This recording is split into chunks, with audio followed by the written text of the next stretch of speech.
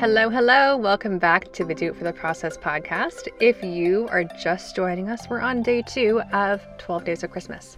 I'm your host, Emily Jeffords, and it's an honor to have you joining me here today. I am an artist, educator, and mother of 3. I run a membership called The Collective, a 12-week course called Making Art Work, and a thriving studio, which is a hopping this time of year, let me tell you. So I have a lot of insight for you on how to grow and sustain a studio during the holiday season and year-round. The Do It for the Process 12 Days of Christmas is just what it sounds like, 12 days of brilliant insight and advice from my creative friends who want to grow their business and have higher holiday sales, have more profitability, and most importantly, more joy this holiday season. So make sure that you're subscribed. Make sure that you're ready to tune in every day. I'll be here publishing podcasts every day from now through the 12th day of Christmas. Yes, even Thanksgiving. Yes, even Black Friday. Yes, even Cyber Monday. All the days. Because guess what? The holiday season continues rolling for those of us that are in business, and especially for those of us that are small business owners, makers, artists, creatives. I'm here with you. We've got this. Make sure that you're subscribed, rate, review, all the things. And if you wouldn't mind, go one step further. I would love it if you would.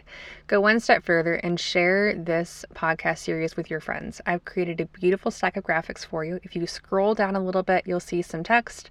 Inside of that text, there's a link that you can click that will take you to a beautiful set of graphics and images that you can share however you want to. Instagram stories, email them to a friend, text them to your bestie, whatever you want to do. Anyone that you think would benefit from just some really practical insight for how to have an amazing holiday season, for how to have higher sales, more success, and more joy and space this season in particular.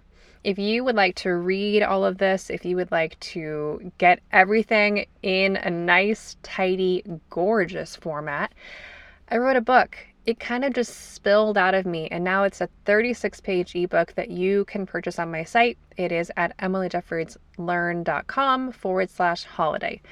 emilyjeffordslearn.com/holiday. It's beautiful. It's incredibly practical. I have been in business since 2010, and I've done a lot of things the wrong way and a lot of things the right way. I've grown my business to a very profitable studio, 6-figure studio, 7-figure business. And the holiday season is a huge part of that. In fact, I shouldn't even be telling you guys this, but we hit my holiday sales goal like 2 weeks ago, which I know is crazy. We opened our shop for the holiday season and instantly hit my holiday sales goal because these things work. These things work. The tips and tricks that I'm going to give you in the ebook and in this podcast, they work. So implement them, soak them up, get ready to just have a lot of clarity and a lot of joy this holiday season.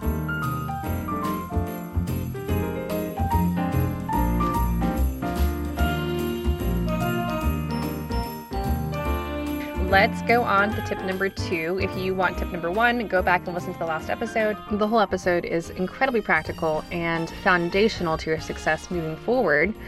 And tip number 2 partners with it beautifully. Just to recap, tip number 1 is to plan your holiday products so that you know exactly where to channel your precious energy. And tip number 2 is to figure out what your audience wants. Because as we talked about yesterday, you need to be offering things that bring you joy, are profitable, and are things that your audience loves. Because if you are trying to sell things that your audience isn't into, well, that's really tricky this holiday season in particular because people are just so distracted. You have to be so clear, so focused in your energy. And the holiday season is not the best time to surprise your audience. They want things to be dependable, reliable. They're busy, they're distracted. You want to be really, really clear. So offering new products, things that feel really out of line with your brand, with where you're going, with what they expect from you, can be really dangerous, not to be dramatic, but it can be really detrimental to your holiday success overall. So what I recommend doing is to find out what your audience wants this holiday season. You can ask them. If you have a customer base, even if it's just 10 people, 20 people, if you have followers on Instagram, if you have an email list, if you have people that have gone to your website, whatever it may be, ask your people what they would like. What this does is puts your work, your brand, your presence front of mind, which is very important all year round, but especially during the holiday season. It also helps them to feel cherished. It helps them to feel valued, which is really important. And thirdly, it helps them to help you figure out where to invest your money, your energy, and your resources this holiday season. For instance, if you think, oh my gosh, my audience is going to be so into this calendar idea, I'm really excited about it, it's going to be amazing, I'm going to order 1,000 copies, let's do this thing. But then you come to sell the thing and they don't want that. They want your coasters that have a little dog on them. Or they want your course that you launched last spring, or they want your original artwork, or whatever it might be. You know your products much better than I do. But oftentimes we can get excited about a new idea because it's new and we're into it and it excites us. But your audience often wants something that feels very consistent, very dependable, and very elevated because it's important to you. It's important to them. You've been doing it for a while. It's something that they've come to know and love. They already respect this thing. I'm not saying you can't do new things. You totally can. You can offer that calendar. You can offer those coasters, whatever your thing might be, tea towels, whatever. As long as it fits your brand, it fits what your audience expects from you, and it excites them and it excites you, you're good to go. So what I recommend doing, again, is to ask your audience. You can do this via Instagram stories, have a poll, ask them to DM you, email your existing customers and say, hey, I'm thinking about these 3 things for the holiday season. Which one excites you most?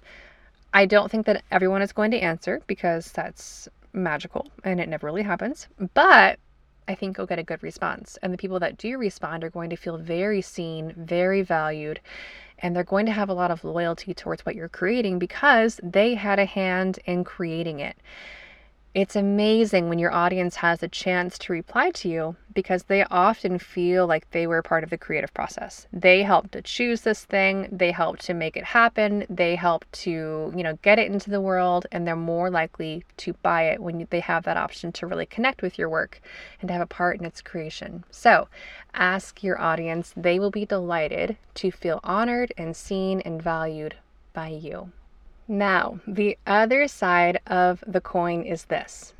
You can ask your audience, and I did give this little tip away. I gave away the tip already of ask them which items out of a selection that you have already thought of, which ones they would like. I think I said just a second ago, ask them which of these 3 things are you most into. Well, I would recommend that give them some parameters of things that you've already vetted, you've already thought through the logistics of, and you've already come to the conclusion that you would like to create these things. Because if you just give them an open box, say, hey, what should I create? And they just give you all kinds of ideas, well, you might not be into those ideas. You might not be excited by them. They might not be practical. They might not be feasible. They might not even be possible in any way whatsoever. And they don't know that. They're just voicing their desires, which is a beautiful thing to hear. But during the holiday season, you need to really channel your energy very specifically towards the things that you want to create. Channel your marketing towards things that you want to create. The nice thing is if you offer them a choice of, 3 or 5 things that you're thinking about offering this holiday season, which again, we're kind of in the middle of the holiday season. So you have to be able to act quickly on these things. You can't wait for, a month for shipping, or, you can't wait for a designer to create something for 2 weeks. You don't have that kind of time. So what can you create now that your audience is going to be really excited by and will want to purchase? When you have those things in mind, then when you offer them to your audience as selections, you've already vetted these ideas. You've already said these 3 things are possible, they're plausible, I'm excited by them, they can totally work. You're not saying anything that you guys want, I want to make it. Now, that kind of question is really, really valuable to ask your audience. I would recommend asking your audience that kind of question in like February or in March, because then you have a lot of time to create this thing, to really make this thing beautiful.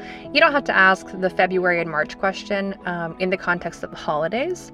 Maybe just ask in general, like, what would you like my studio to create? What would you like me to create for the next, over the next few months? But the holiday season is a really good time to ask that targeted, focused question. So pick 3 to 5 things that you're thinking about offering, ask them which ones they like, and go from there. A few bonus tips. I found it really helpful when you ask your audience specific questions like, would you like me to create cell phone covers? Yes or no? And then they can answer yes or no. Or out of these 9 paintings, which one should become our next print? Or I'm thinking about creating calendars, note cards, and puzzles. Which one excites you most? And then they can choose the one that they're most excited by. And they might choose all the above. That's completely fine. So I think the more guesswork you can take away from your audience's plate, the more likely they are to answer your questions also. Again, this works great over Instagram stories. It works great over an Instagram caption. You could do this over your email, via email newsletter. You could do this on your website as like a little poll or a little quiz on your website. So get creative with how you ask the question, but I do think it's important to ask these questions. Alternatively, if you don't want to make this a whole big public thing, which I understand if that feels like a bit much, especially right now, you can ask just a couple of collectors, people that know and love your brand, that are your ideal person. Ask them if this idea sings and if it feels resonant to them, and if so, move forward.